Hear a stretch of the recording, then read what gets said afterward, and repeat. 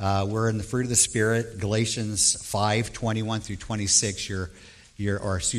16 through 26. It says through 21, but it actually goes to verse 26 today.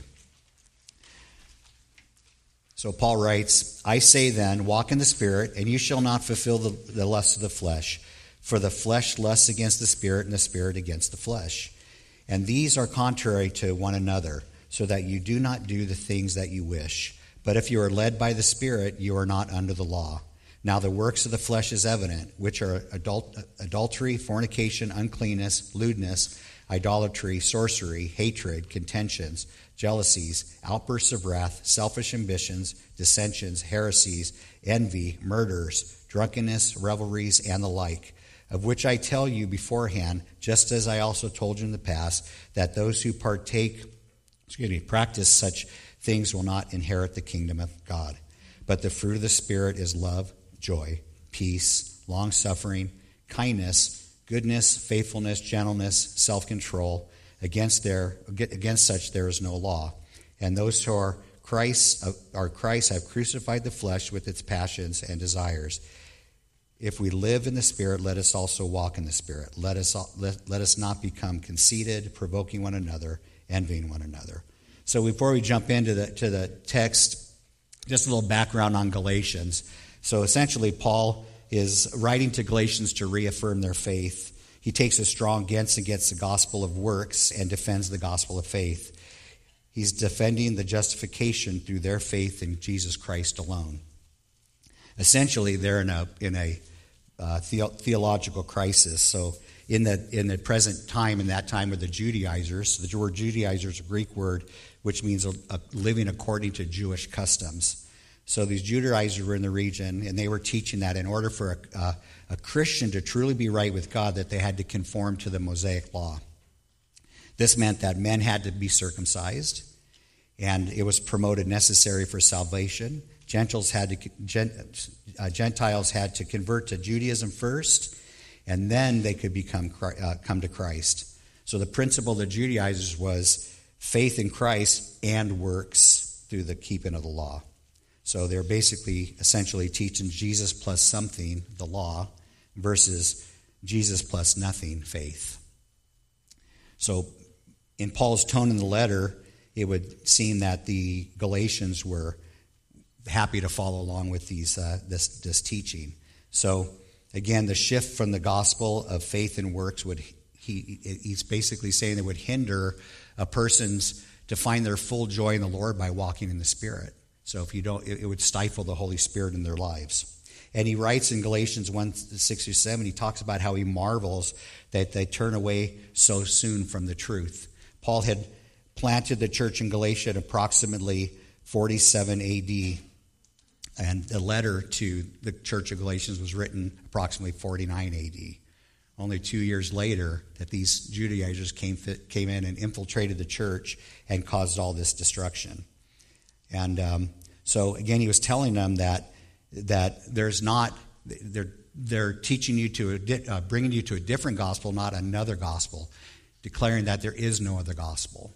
So it's only the gospel of through Jesus Christ alone. And he also goes on to talk about the law. He said, therefore, the law was our tutor to bring us to Christ, that we might be justified by faith. But after faith has come, we are no longer under the tutor. So Paul is not discrediting the law of God at all. He's just basically saying that once you come into a relationship of faith with Jesus Christ, you're no longer under the tutor. So we live under the faith in Jesus. So we pick up in verse 16 and 17, says, I say then, walk in the Spirit, and you shall not fulfill the lusts of the flesh. For the flesh lusts against the Spirit, and the Spirit against the flesh. And these are contrary to one another, so that you do not do the things that you wish. So he really cuts right to the heart here. He basically said the things that you wish. Okay? The natural man, we're all born with a sin nature. The natural man is bent to sin. The natural man is bent to and fixed on it and determined to fulfill sin in their life. So the word fulfill is, in the Greek used here, it just means to complete, execute, conclude, accomplish, finish, or perform. So essentially it's a really tall order. If we're going to walk in the flesh, again, Satan, you're never going to be filled. There'll never be satisfaction in it. There might be temporary satisfaction, but that faction disappears and you go after more and more and more. And any one of us who've ever been in that situation can attest to that. So he says walk in the Spirit. So walking in the Spirit is that picture of an action. As a Christian, we need to actually take that step to walk in the Spirit. Walking in the Spirit means to be open and sensitive to the influence of the Holy Spirit in your life and take action and obey. It also means a pattern of life after the influence of the Holy Spirit. So once that pattern develops in your life, walk in it and continue in it. Okay? So again, the flesh lusts against the Spirit and the Spirit against the flesh. So this is at war with each other. They're at war with each other within the inner man. This is the truth of every Christian. Any one of us knows that battle in our lives. So it's a war because we have the Holy Spirit. One that doesn't have the Holy Spirit, they're not at war with it. They just continue on with it. Okay? So the flesh and the Spirit are contrary to one another, meaning they're complete opposites. So the only thing they really have in common is that the effect that they want to have on a man. Okay? The lust wants to have an effect on a man, and the Holy Spirit really wants to have that effect on a man too. The different effect, the Holy Spirit in their lives. So again, what lust does, it's contrary to what the Spirit brings, and what the Spirit offers is contrary to what the lust offers and what the lust draws them to.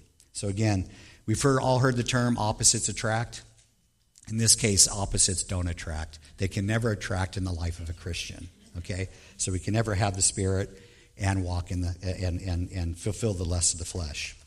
So again, the flesh will never push you to seek God and walk uprightly. And the Spirit will never draw you to pursue fleshly things for pleasure and pushing you to sin against God and yourself. Never. Verse 18, Paul says again, but if you are led by the Spirit, you are not under the law. So it's basically we don't need to be under the law because we fulfill God's wish by having the indwelling of our Holy Spirit. The Holy Spirit works in us, so the law does not have to control our actions. So we're influenced by the inner spirit instead of the outer appearance of the law. So again, to be led of the Spirit, we need to, and walk in the Spirit, we must first have the Holy Spirit in our lives. John 16, 7 and 8 says, "Nevertheless, I tell you the truth. It is to your advantage that I go away. For if I do not go away, the Helper will not come to you. But if I depart, I will send him to you. And when he has come, he will convict the world of sin and of righteousness and judgment." It's kind of an odd thing. It's not an odd thing to say. It's kind of something for us to really, we all want to be in the presence of Jesus. Amen?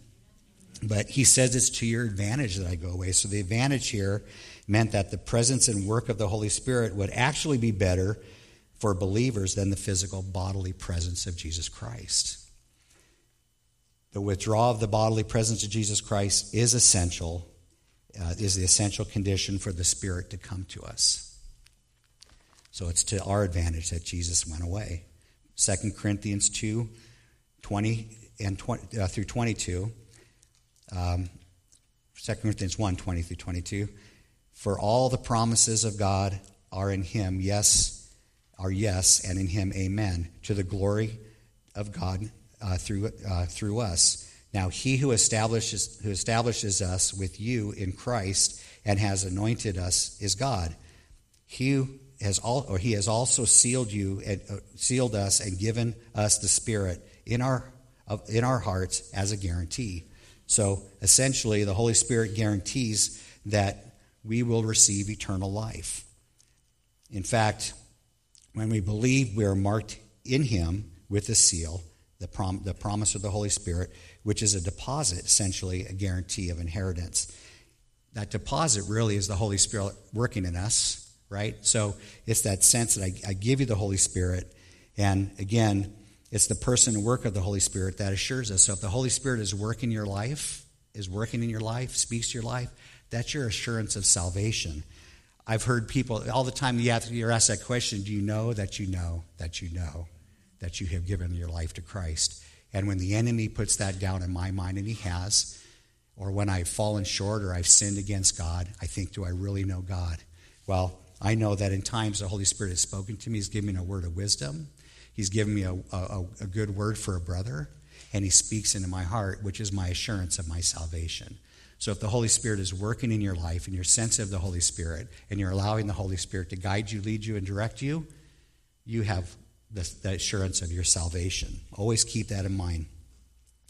Verses 19 and 21, he says, "Now the works of the flesh are evident, which are adultery, fornication, uncleanness, lewdness, idolatry, sorcery, hatred, contentions, jealousies, outbursts of wrath, selfish ambitions, dissensions, heresies, envy, murders, drunkenness, revelries, and the like, of which I tell you beforehand, just as I also told you in time past, that those who practice such things will not inherit the kingdom of God."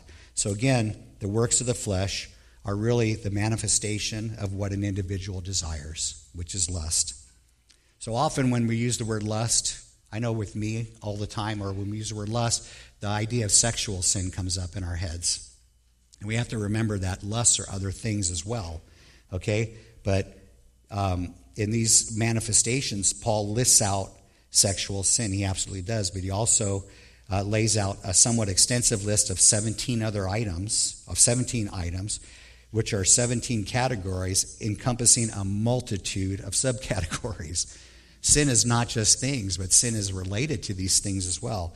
And then he does this thing, and he adds, "and the like." So he's talking about similar things that look like sin, okay? So again, things that border the appearance of sin. 1 Thessalonians 5:22 says, "Abstain from every form of evil."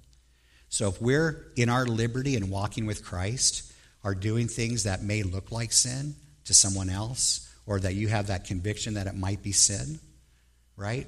He's basically, what we need to be doing is abstain from it, okay? So if we're saying, well, this is bordering, whether it's drinking excessively, whatever it is, be hanging around the wrong people or doing the wrong, I guess we definitely need to hang around the wrong people sometimes in order to share the gospel. But if it looks like you're following that crowd, then we really need to pray about it. We need to abstain from those things. Okay? 1 Corinthians chapter 3, verse 3 says, "For you are still carnal, for where there is envy, strife, and divisions among you, are you not carnal and behaving like mere men?" So Paul's writing this to the Corinthians who felt that they were a spiritual people. But he's noting the fact that the divisions among them showed that they were fleshly, and that their human relationships with each other proved that there was something wrong in their relationship to God. So it was evidence of carnality, that their fleshly way of thinking and living. So divisions, envy, and strife among the Christians are not the only sign of fleshliness, as we read, but it was the signs that the Corinthians were showing. So behaving like mere men is, as a Christian, is not being an unsaved. A mere man is not an unsaved man, okay, as a Christian. But he's saying that they blurred the lines and they look like unbelievers, okay? And so we have to kind of keep that in mind, that there's been times where Lisa and I have been somewhere and we someone's very kind and they just really seem like they have joy in them, and you talk to them, and sometimes Lisa will go, I bet you they're a Christian, and then we'll walk out in the parking lot together, whatever, and their car, in the back of their car is a bumper sticker that says coexist, or they've got the Darwin thing with the legs coming out, eating and it's like, oh, well, maybe they're not. Well, then you're in line and you see someone who's having a hard time and they're just really agitated and they're rude and they're just, and I'm just saying, this is my wife. I think they need Jesus. And then you go out in the parking lot together and there's the ichthus, the fish, and Lord is God, or whatever the bump stickers are,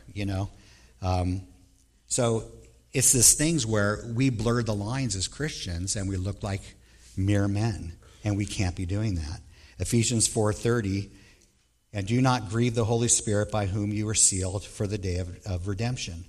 Grieving the Holy Spirit is not blaspheming the Holy Spirit. We need to get that. Okay, blaspheming the Holy Spirit is the only unpardonable sin, meaning you will not be led of the Holy Spirit to call on Christ.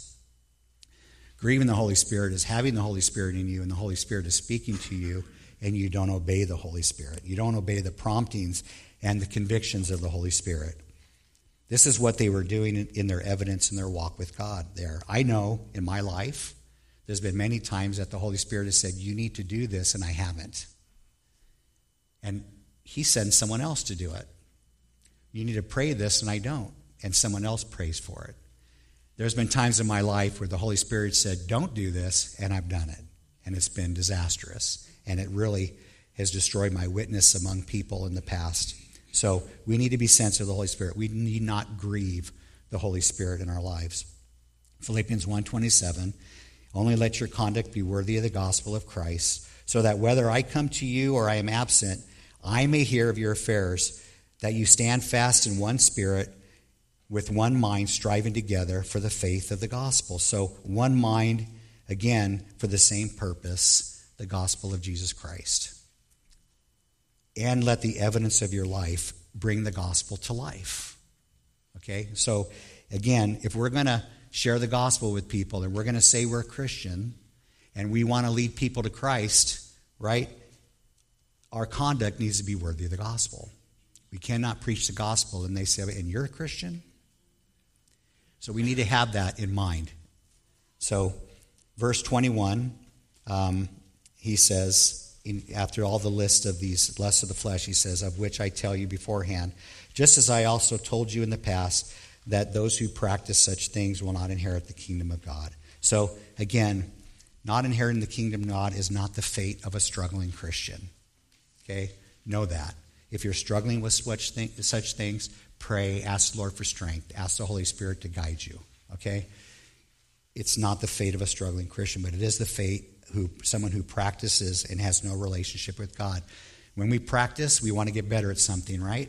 Practice is to continue on in something. So this is someone who absolutely doesn't have God. It's a person who has not been cleansed by the saving grace of Jesus Christ. There's a kind of a new teaching I've heard. I've heard it from 3 different pastors, and I don't remember who, and it's just stuff that's on the radio or stuff that I've seen, and they basically talk about that inheritance of the kingdom of God is really exercising the rewards that God is going to give us in heaven. That we're saved by grace through faith, that's going to put you in heaven, which we know that that's true. But it's that saying that the inheritance is being able to exercise the rewards in heaven. And this is not true, okay? This is not what Paul is saying here, okay? Really, it's like telling someone all you have to do is just be a Christian to get into heaven, which is true. You know, like I said, you can call on the Lord at the last minute of your life, and that's true. But to give that kind of theology to someone who's struggling, who may not be a Christian and thinks they are, and then they find Jesus saying at the end, depart from me, those who practice lawlessness. So it is really a discredit to Christianity, a discredit what Paul is saying when you say those things. I haven't seen it, so it's just something that I've heard, and it's something we need to be aware of, that this is the type of teaching that's going on there. Revelation 21:27 says, and nothing unclean, and no one who practices abomination and lying shall enter or shall come into it, meaning heaven, but only those whose names are written in the Lamb's book of life. So we need to know that, and we need to encourage others to know that. So we observe that sin is called the works of the flesh because the flesh is a person's corrupt nature and, again, their desire. So Paul again writes, and I say, then walk in the Spirit, verse 16, and you shall not fulfill the lust of the flesh. So when a person has the indwelling of the Holy Spirit, the new desire takes place in them. It's not a desire for the flesh. It's a desire to listen to the Holy Spirit. The Holy Spirit puts that desire in us, okay? So, again, that's where the word takes place in the life of the Christian, life of the believer. So it's a fitting term used, the fruit of the Spirit, because it exclusively proceeds from the Spirit of God. Okay, John 15:5, Jesus says, I am the vine, you are the branches. He who abides in me and I in him bears much fruit, for without me you can do nothing. So spiritual fruit shows that we are indeed tethered to God. Okay, that God is our Lord and Savior, that his fingerprints are woven all through the fabric of a Christian life. Okay, that's what the fruit is supposed to produce. It produces victory over sin. And it gives us the liberty to walk freely in Christ and not walk in the world. We have that right to walk in Christ and push away the things of the world, okay?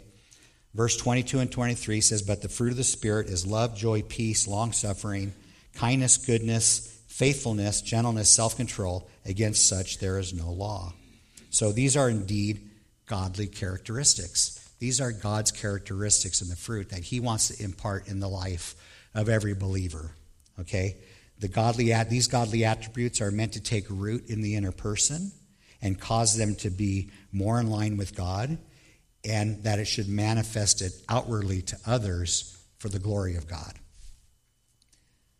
John 7:38 and 39 says, he who believes in me, as the scripture has said, out of his heart will flow rivers of water.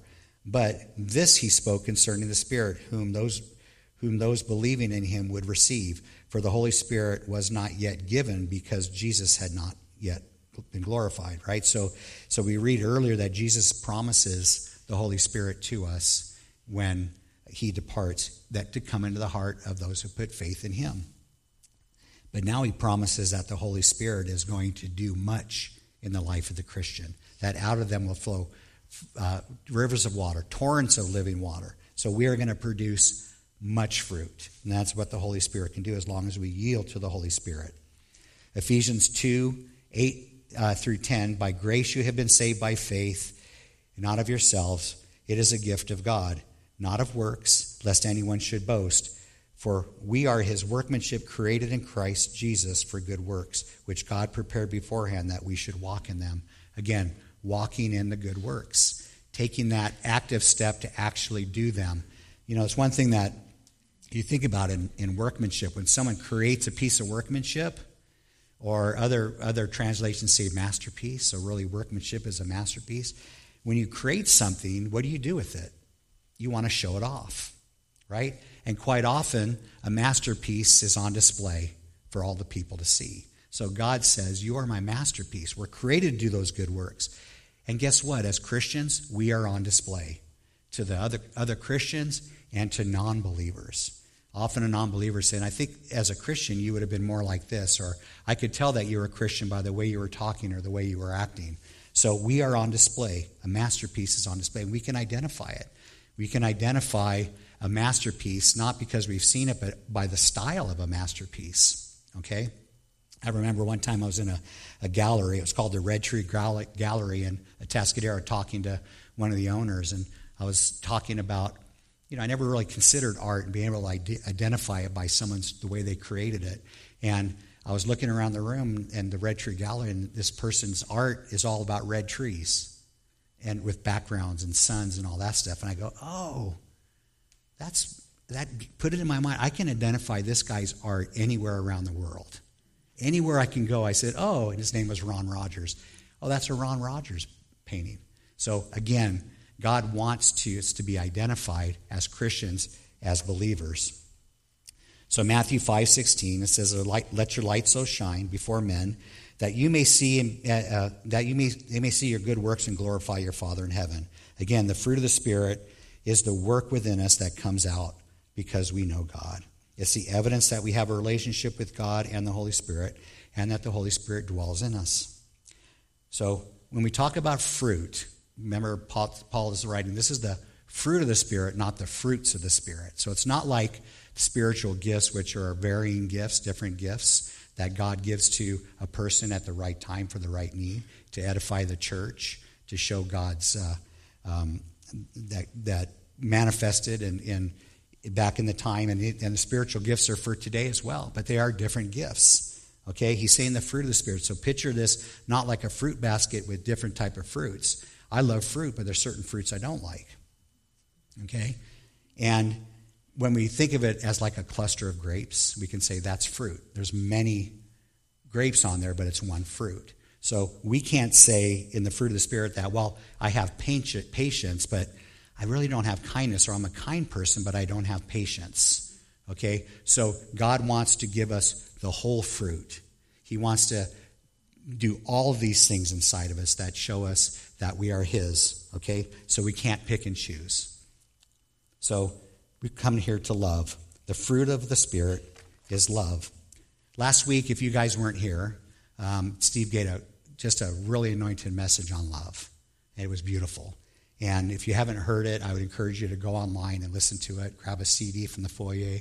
His notes on last week's teaching in Romans 13 are out on the Kid Check area. So I would encourage you to do that. It was a great lead-in to this week.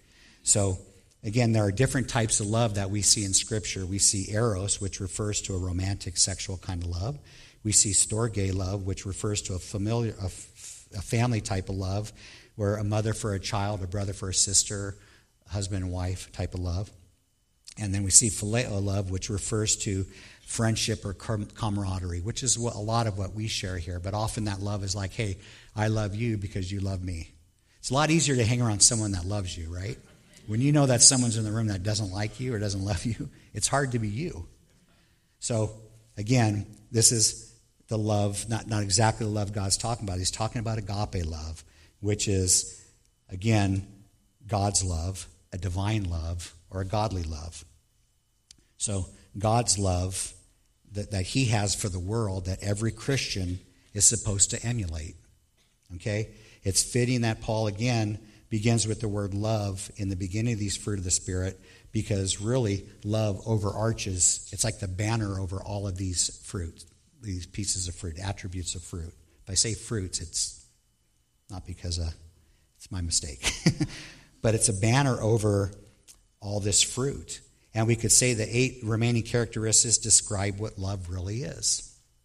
Okay? So they all come from the position of love. And to be able to walk in love, that we need to know what God's love is. John 3:16, we all know this. For God so loved the world that he gave his only begotten Son, that whoever believes in him should not perish but have everlasting life. We see Romans 5:8. But God demonstrated his own love toward us, that while we were still sinners, Christ died for us. So again, this is God loves because he loves, right? So essentially it's God's love, his action, because he loves his character and who he is. And as Christians, we are to emulate that type of love. So we are to love, meaning our action, because of love, God's love in us, okay? Through the Spirit of God. So we are to love in that kind of way. Mark 12:30-31, it says, and you shall love the Lord your God with all your heart, with all your soul, with all your mind, and all your strength. This is the first commandment. And the second is like this, you shall love your neighbor as yourself. There is no other commandment greater than these. So we are commanded to love God. Why? Because we'll know God's love if we do. But it's not a forced love. Okay, it's a desired love, but God will create that desire in us to love him if we're commanded to do it. Again, we're supposed to love God with every part of our being and pursue him in that love. Okay? So when we know about his love, only then can we obey the second commandment, which is to love your neighbor as yourself. Who's your neighbor? Everybody look to your right. Now look to your left. There's your neighbor. All right? Here's the deal. It's really a national. It's a person of the same nation, that kind of a thing. We are to love everybody we come in contact with. Okay? Your neighbor is just not the guy that lends you a tool down the road. Okay? Your neighbor is anybody you come in contact with. And this is God's love. Okay? John 15:13. Greater love has no one than this, that to lay down one's life for his friend. Again, nobody can love their friend as far as Jesus took love. And we know that, right? Philippians 2:7 said that he made no reputation, taking the form of a bondservant and coming in the likeness of men. Jesus loved us to lay down his deity and his reputation so that he become a bondservant to serve men. Okay? So this pattern of his life of lowliness and sacrifice, so we should lay aside our needs and sacrifice them for another. Okay, 1 John 4:7-13. Beloved, let us love one another, for love is of God. And everyone who loves is born of God and knows God. And he who does not love does not know God, for God is love. In this, the love of God was manifested toward us, that God has sent his only begotten Son into the world that we might live through him. In that, this is love. Not that we loved, but that he loved us and sent his Son to be the propitiation of our sins. Beloved, if God has so loved us, we also ought to love one another. So this verse really is knowing love through God's love, okay? And it's also in loving because God loved us.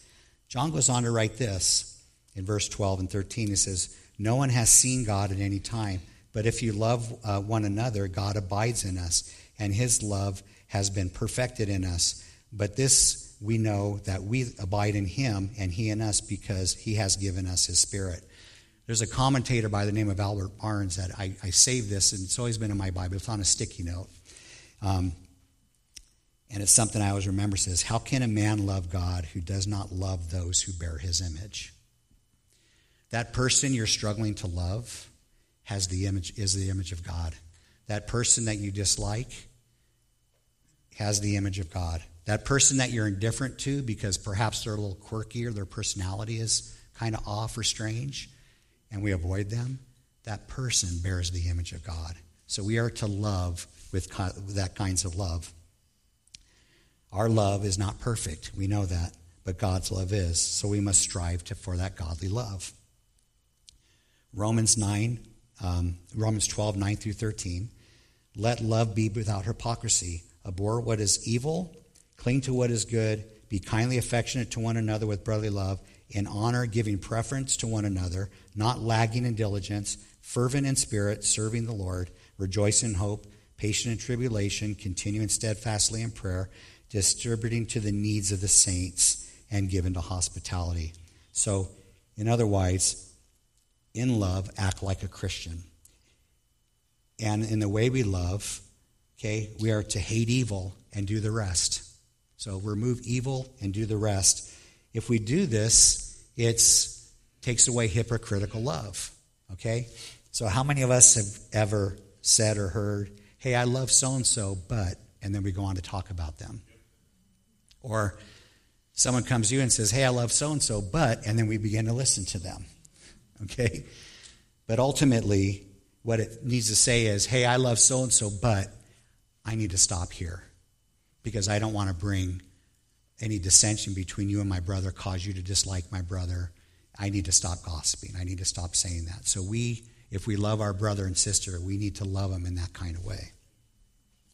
So it removes that hypocritical kind of love. So we are called to take on the likeness of Christ through his Spirit, developing his character, thereby reflecting his true love. And he goes on to say in Galatians verse 13, he says, for you, brethren, have been called to liberty. Only do not use liberty for the opportunity of the flesh, but through love serve one another. So we are to serve one another in the body of Christ. Joy. The fruit of the Spirit is joy. John 15:11. And these things I have spoken to you, that my joy may remain in you, and that your joy may be full. So we know what Jesus was speaking was abiding in his love and abiding in his commandments, okay? He wanted us to experience the same love that he experienced from the Father. If we love him and we obey him and keep his commandments, we will experience his fullness of joy.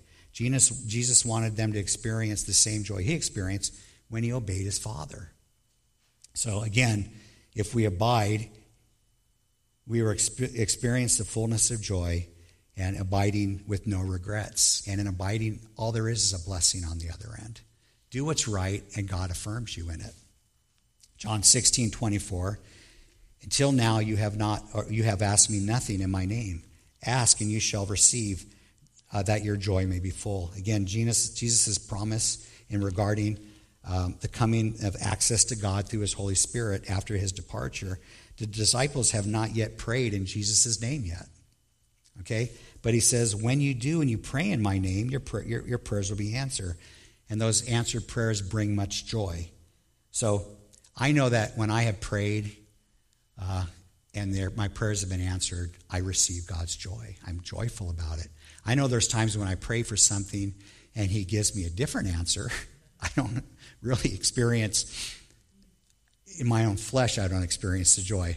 But there's joy in that as well, because God knows what he wants for you, and he wants for your good. So he may answer your prayer differently, again, than what you ask. I know all of us in this room have prayed and had an answered prayer, okay, if we ask in Jesus' name. Hebrews 12:1-2, it says, Therefore, also, since we are surrounded by a great cloud of witnesses, let us lay aside every weight and the sin which easily ensnares us, and let us run with endurance the race that is set before us, looking unto Jesus, the author and finisher of our faith, who for the joy that was set before him endured the cross, despising the shame, and has sat down at the right hand of the throne of God. Jesus didn't look at the cross and the brutalness of the cross as joy, but he looked beyond the cross. He knew that his death, after death, had to come resurrection, and he was resurrected and seated at the right hand of God. And through that resurrection and believing upon him, we have eternal life. It's the joy that his joy was going to be our joy in coming to know Christ. The joy of the Lord is our strength. The joy is brought to the fullness. Our joy is brought to the fullness when we accept God's provision of grace, right? Through faith and stand in his righteousness. So our joy really unites us with God. And many times when we have joy, it reunites us with God. Okay? So we have to remember that. We need to see things in a joyful way.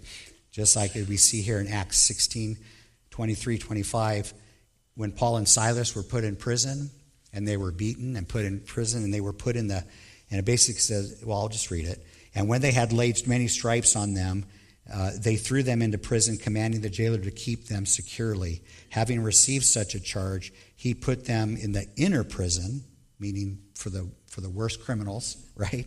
In the inner prison, and fastened their feet to stocks. But at midnight, Paul and Silas were praying and singing hymns to God, and prisoners were listening. So in the midst of their affliction, in the midst of being in prison, these prisons were not like our prisons today.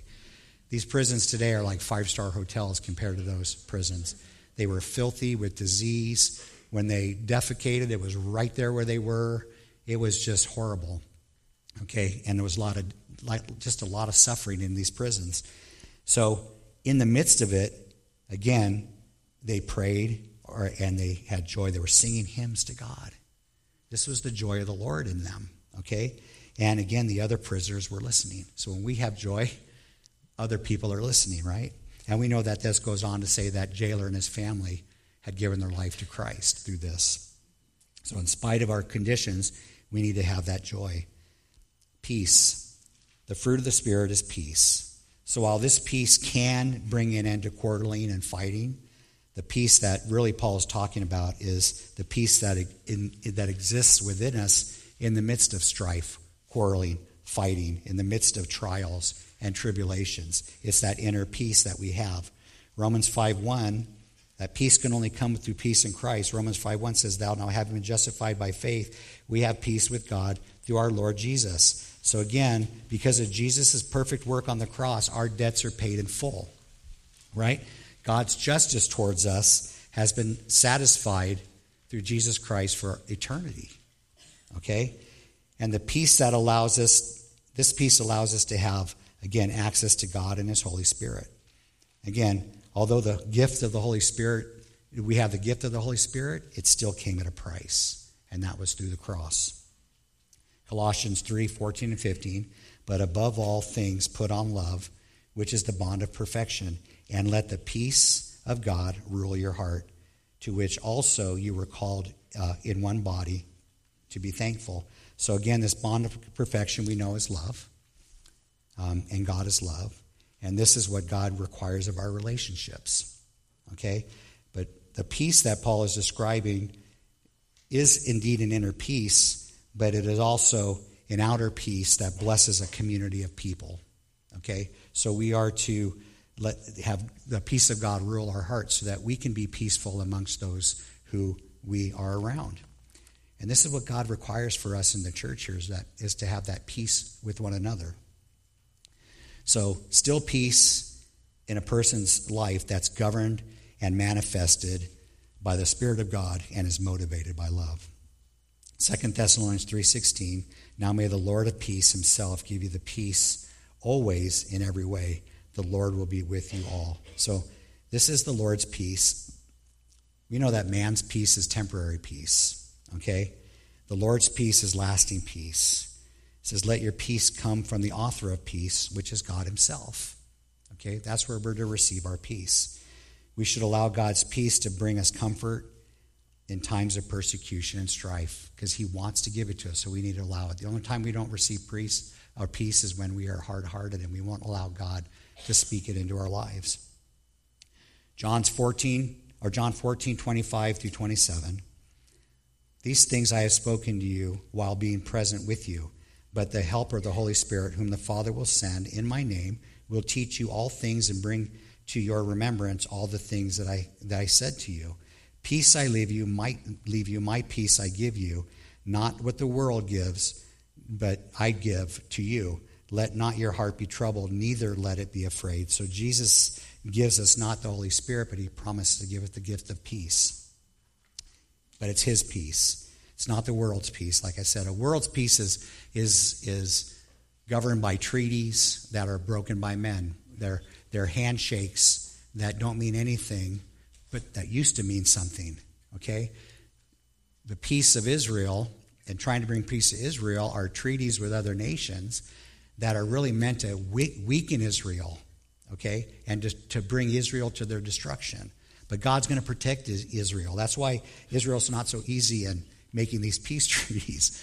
So, again, we've seen peace treaties and things broken all the time. So, again, this is man's peace. Philippians 4, 4 through 7, rejoice always. Again, I will say rejoice. Let your gentleness be known to all men. The Lord is at hand. Be anxious for nothing, but in everything by prayer and supplication with thanksgiving, let your requests be known to God. And the peace of God will surpass all understanding and guard your hearts and mind in Christ Jesus. Again, this is a higher peace. When we ask God through prayer and supplication with thanksgiving, it tends to help us pray without being whiny. It really, when we give thanks to God first and we pray, it's really a closer prayer with God, okay? And it brings that higher peace. It's that peace that's beyond human understanding. So his peace brings a calmness to the heart, which stems from the awareness that all of our events are in God's hands. This whole situation is in God's hands. And that's the peace that comes to you. How many of us have ever been through a situation where we didn't lose our peace? And people are like, oh, I'm surprised you didn't get mad. Well, that's that peace that surpasses all understanding. Or we reflect back on something and say, man, in this situation, I don't know why I had such peace. It's God's peace. Okay? We don't understand it because it surpasses all understanding. Matthew 5:9, blessed are the peacemakers, for they shall be called sons of God. So this describes a person who overcomes evil with good. One who brings peace to a lost soul by presenting the gospel that allows that person to make peace with God by accepting Christ. So God's reward for the peacemaker is that they will be recognized as a true child of God because they share in God's same desire, which is reconciling people to him. Okay? So they will be called sons of God. Long-suffering. The fruit of the Spirit is long-suffering, which is patience. Patience, however, is the capability to accept or tolerate delay, trouble, suffering without getting angry or upset. Long-suffering definition is having or showing extended patience in spite of troubles, especially those who cause trouble that's caused by people, okay, and in its extended peace. So this patience is to defer anger and have contentedness and to bear injuries. So we need to be content in those things. It's a long temper. One who can hold their temper for a very long time. I didn't grow up in a home like this. My dad had a quick temper. It wasn't an extended temper, but it was a quick temper. The type of thing was like his reaction was boom. I remember my dad used to come home from work, and I'd be like nervous. What's he going to find wrong? We had 7 kids in the house. That'll try your patience. Okay? 6 boys, in fact, and 1 girl. But that'll try your patience. Oddly, my sister tried my parents' patience more than we did. But anyhow. We had a quick temper. And I did not start out by raising my family this way either. I had a quick temper. Again, not an extended temper, but a quick temper. And those things haunt me. And I think back at them, and I'd look at my little kids' faces in my mind, and it just really, but I know I'm forgiven for those things. And the beauty is whenever I receive Father's Day cards or birthday cards, it's always in there, thank you for being a godly example. They've known me most of my Christian life, okay? So most of my life, them has been a Christian man. I'm thankful to hear those words and that they don't hold those things against me and they don't dwell on those things. 2 Peter 3:9 says, the Lord is not slack concerning his promise, as some count slackness, but is long-suffering toward us, not willing that any should perish, but that all should come to repentance. So again, God will keep his promise without delay according to his timing and not our timing. Okay? And this delay is attributed to his long-suffering, that God wants to allow all men to repent.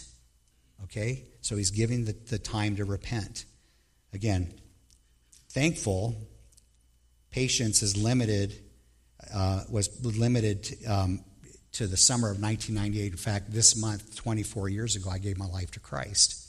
And if God had not had long-suffering and came back before then, I would have perished in my own righteousness. I was Catholic, but that's where I hung my salvation. But I would have perished. I wouldn't have known the Lord. So I'm thankful that he waited that long. I'm also thankful to see so many other people I know who have come to Christ, people that I've witnessed to and other people have witnessed to. I mean, I don't know how many of you guys are newer believers, but thank the Lord for his long-suffering, that you had that time. James 1:2-4 says, my brethren, count it all joy when you fall into various trials, knowing that the testing of your faith will produce patience, but let patience have its perfect work, that you may be perfect and complete, lacking nothing. So James' statement really is considering that trials are inevitable, right? Jesus says in this world we're going to suffer tribulation, right? Trials are an occasion for joy because they produce patience, godly patience, okay? Again, trials don't produce faith, they test faith. All right? So we count it all joy, even if our faith lacked, even if we didn't have patience. Count it all joy because it revealed something in us that we need to have more of, faith. And we need to have joy when God proves that our faith was there, right? So joy comes in both circumstances, knowing that God wants to do that perfect work in us. Romans 8:28, and we know that all things work together for good for those who love God and are called according to his purpose. So although we face sufferings in the present time, God has the ability to make those sufferings work together for his good and our good. So we need to be patient with God in allowing him to do that. Not in our time, but in his time. Okay?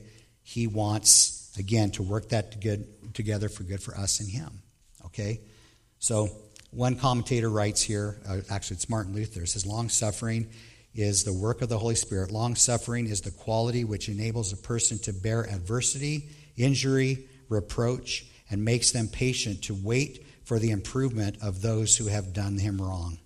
When the devil finds that he cannot overcome certain persons by force, he tries to overcome them in the long run. To withstand his continued assault, we must be long-suffering and patiently wait for the devil to get tired of his game. Kindness. The fruit of the Spirit is kindness. Titus 3:4-7. But when kindness and the love of God, our Savior toward man, appeared, not by works of righteousness, which we have done, but according to his mercy he saved us, that are through the washing and regeneration and renewing of the Holy Spirit, whom he poured out on us abundantly through Jesus Christ our Savior, that having been justified by his grace, we should become heirs according to the hope of eternal life. So when we were all in a place of rebellion against God, steeped deep in sin, following after the lusts of the flesh. There was nothing we can do to redeem ourselves. There is nothing we can do to redeem ourselves, right? We can't rescue ourselves, but we were rescued by the kindness and the love of God, okay? He says, because of God's kindness, he sent his son.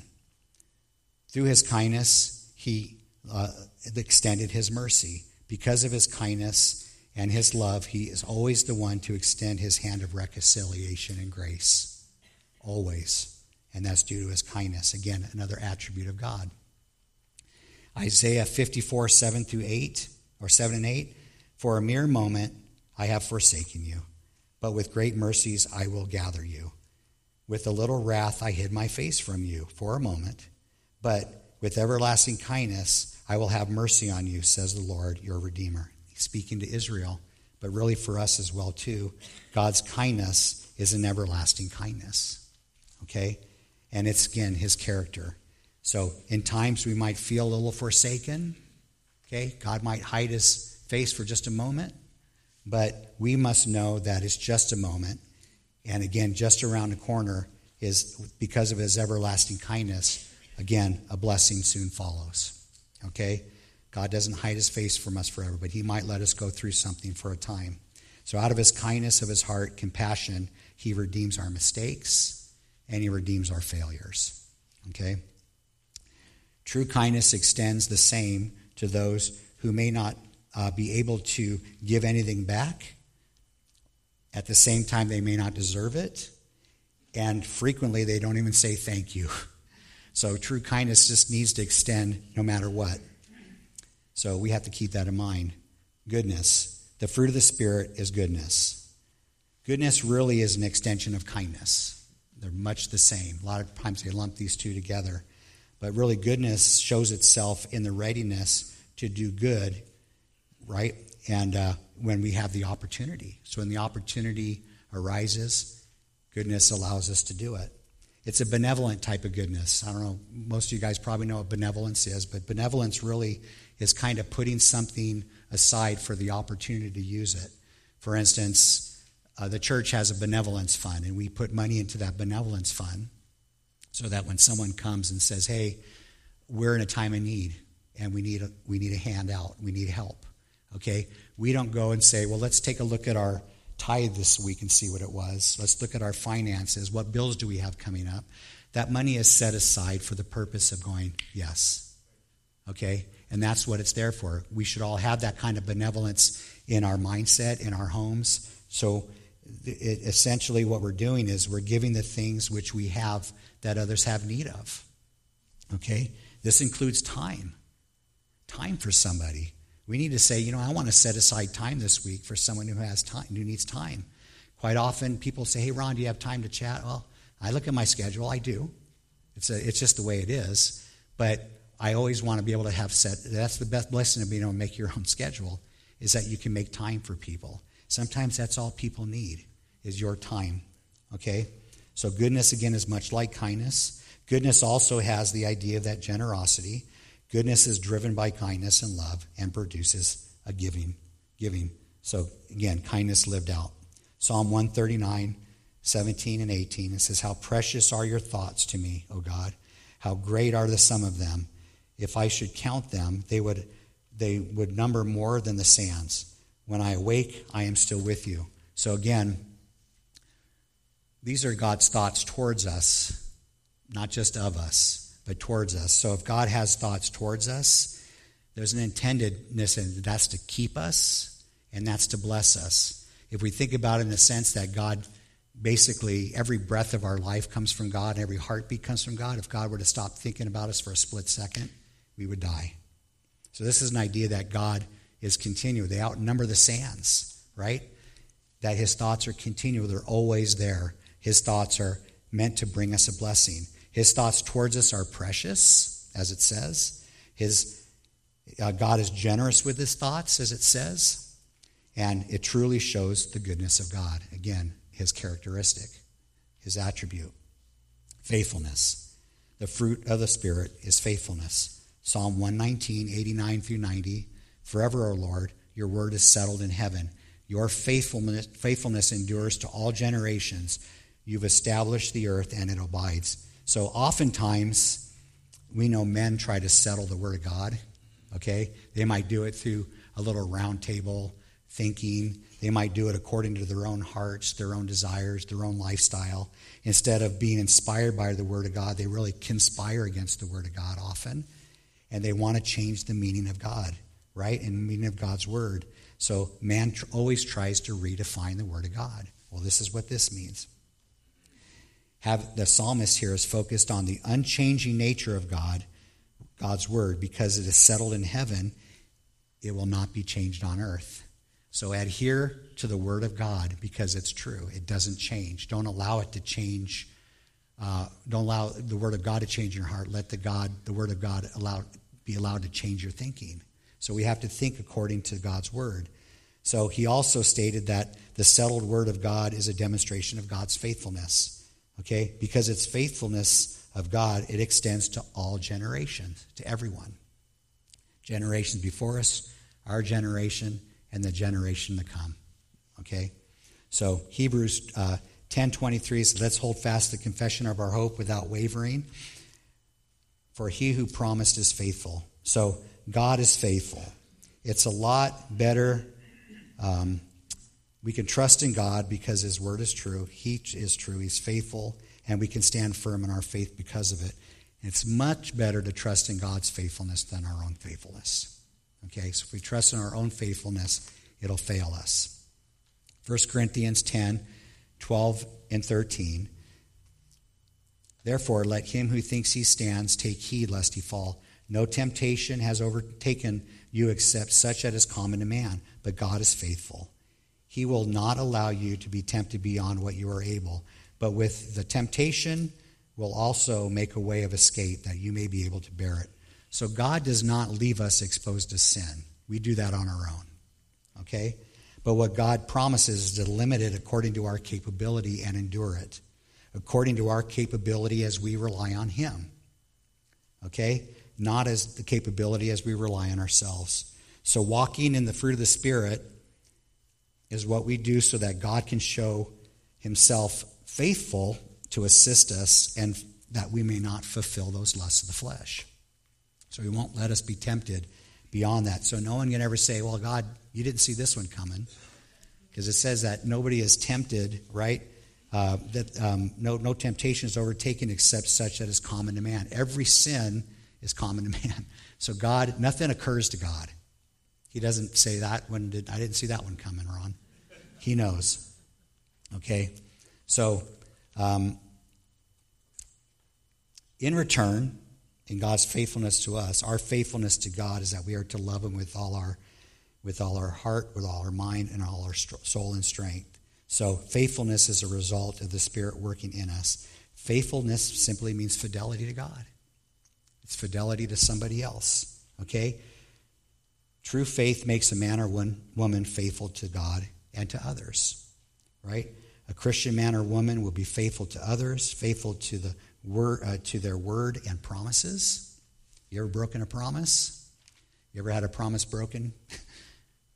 I know what it feels like, and I know what it's like to do it. A man or woman who can be trusted and confided in. Faithfulness is believing that God is who he says he is, and continuing to believe it despite of the trials of life and all your afflictions and all that you go through.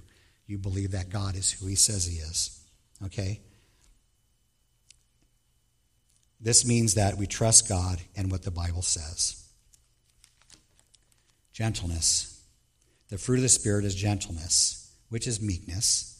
This is where we allow the Spirit to rule over our passions. Okay? This is someone who's not easily provoked. This is a teachable spirit, not always a teaching spirit. Yes, it's good to teach, but in order to be able to teach, we need to have a teachable spirit. Okay? So we need to have a gentle spirit towards God so that he can teach us, or that we can hear from another brother or sister. It's the power one's personality is that is properly controlled. So William Barclay said, it is the quality of the man who is always angry at the right time and never at the wrong time. So we need to know that God gives us and shows us those times when we are supposed to be less gentle. So again, Jesus modeled this gentleness in Matthew 11:28 and 29 when he says, "Come to me, all you labor and are weary and heavy laden, I will give you rest. Take my yoke upon you and learn from me, for I am gentle and lowly in heart, and you will find rest to your souls." So the Holy Spirit gentleness has its purpose, again, to reflect godly gentleness and to draw people to the love of God. Okay? So Matthew 5:5 says, "Blessed are the meek, for they shall inherit the earth." So a man meek towards God is to submit to his will and conform to his word. A man meek towards men is to be strong, yet also humble, gentle, patient, and long-suffering. I need to move it along here. 1 Timothy 2:4 and 5, it says, "And a servant of the Lord must not be quarrelsome and gentle to all." So it's much more appealing to approach somebody with a gentle nature. It's much more appealing to us when someone approaches us in a gentle way. Romans 2:4 talks about the goodness of God leading people to repentance. Self-control. The fruit of the Spirit is self-control. We all know that the Spirit, that there's self-discipline in denial. So when we have self-discipline, it's generally some type of exercise, diet, which is supposed to bring, a benefit to our person. Okay? Much is the same with self-control, and led of the Spirit can do the same, but it's also on the behalf of others. When we show self-control, it is, again, showing that we have the Holy Spirit in us, and it's manifested outwardly to others. Self-control is by the influence and work of the Holy Spirit that we have victory over excessive indulgence, improper desires, improper actions, whether it's anger, whatever it is, that we have self-control over that. Because self-control in our lives not only will never hurt us, but self-control will never hurt somebody else. 1 Corinthians 9:27 says, "But I discipline my body to bring it into subjection, lest when I have preached to others, to myself should not become disqualified." So Paul's basically saying that the desires of his body will not rule over him and his inner person. That the body is a servant to him, his inner person, led by the Holy Spirit. And again, disqualification is not losing salvation. It's being disqualified positionally to do the work of the Lord. So if the body and the flesh rules over a man, his inner person, and he is now a slave to the body. Okay? So again, it destroys our Christian witness. But in the disqualification, the Lord's going to do that. He's going to move people out of ministry. He's going to move people from pulpits, pastors from pulpits, because of lack of self-control. Verse 22, "But the fruit of the Spirit," again, is love, joy, peace, long-suffering. And then 23, gentleness, self-control. Against there is no law. No law brings out the fruit of the Spirit. The law cannot bring this fruit. Again, these are attributes of God, okay? The law cannot govern the fruits of the Spirit. So laws govern things. It tells you how fast you can go, how far you can go, where you can go. So there's no law that governs the fruit of the Spirit. So we can never say, I can only love someone so much. Or I'm about to lose my patience with this person. Okay? Or, they stole my joy. Or whatever. So we're putting that limit on the fruit of the Spirit. All right? Not anything else. And those who are in Christ Jesus have crucified the flesh with its passions and desires. So again, this isn't saying that we're crucified with Christ, although we are. This verse is saying that one who is indeed a Christian, then that person has made a decision to nail the flesh to the cross of Calvary and now are Christ's. Okay? It's saying that we haven't obtained complete victory because we still live in these mortal bodies. Okay? We still have flesh inside us. Praise the Lord, we have the Holy Spirit. Luke 9:23, "Then he said to them, if anyone desires to come after me, let him deny himself, take up his cross, and follow me." So again, when one crucifies his flesh daily, he no longer lets sin reign in his mortal body. Okay? Verse 25, "If we live in the Spirit, let us also walk in the Spirit." This just means be in direct line with the Holy Spirit. This just means let everything line up with the Spirit. And this also means keep in step with the Holy Spirit. If they move, you move. Okay, if the Holy Spirit moves, you move. You move with the Holy Spirit. And the last verse, 26, let us not become conceited, provoking one another, envying one another. So guys, when you have spiritual fruit, don't compare your fruit basket to somebody else. Say, look how full my fruit basket is compared to your fruit. Don't become conceited. When the Holy Spirit is doing that work in your life, count it joy that he is, but don't boast over it as if you're more spiritual than other people. It's too easy to become puffed up when the Lord is doing a work in your life. Okay? You can provoke someone to anger. It can provoke somebody to jealousy. And it can provoke someone to feeling inferior than you, stifling the Holy Spirit in their life as well.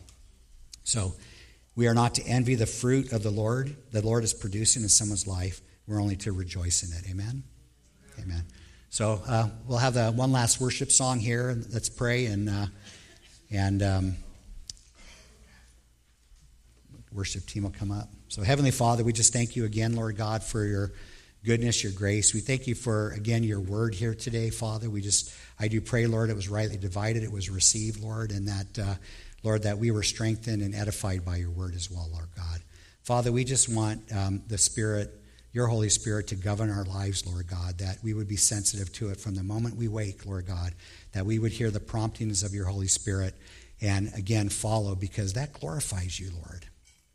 Lord, when we ask the Spirit to do the work in our life, again, it produces a walk that we can deny the lusts of the flesh. And Father, I just pray that for every person here who suffers in this type of area, who may not fully allowing the Holy Spirit to do the work, I just pray, Lord God, that you would strengthen them right now. Lord, that you would put your healing touch on their lives and on their body, Father God, that they can turn from that sin and walk another way. I pray that for every one of us who are tempted in any way, Lord God, that we would be sensitive to your Holy Spirit. We just thank you for our time here today. And I just pray that if anybody in here doesn't know you, Lord, that today they would make that choice for you, Lord God. That if they stand here and say, I don't think I have the fruit of the Spirit, that they would ask you in their life, Lord God, and that they would be given that gift of the Spirit so that they can live a life, Lord God, that would glorify you. And, Lord God, that they would have eternity in heaven. So we just thank you and praise you, Lord God, for this time, and we commit it to you. In Jesus' name we pray.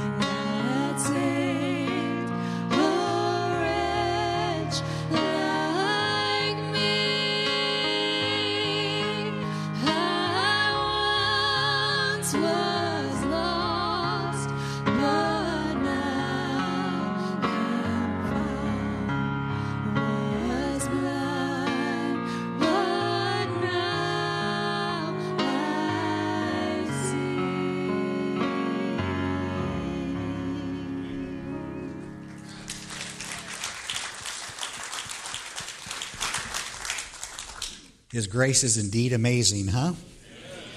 Hey, let's walk in that, you guys, and thank you for your attentiveness and just your listening, and just praise the Lord. We have about 30 or 25 minutes before the next service, so hang around and fellowship. So God bless you.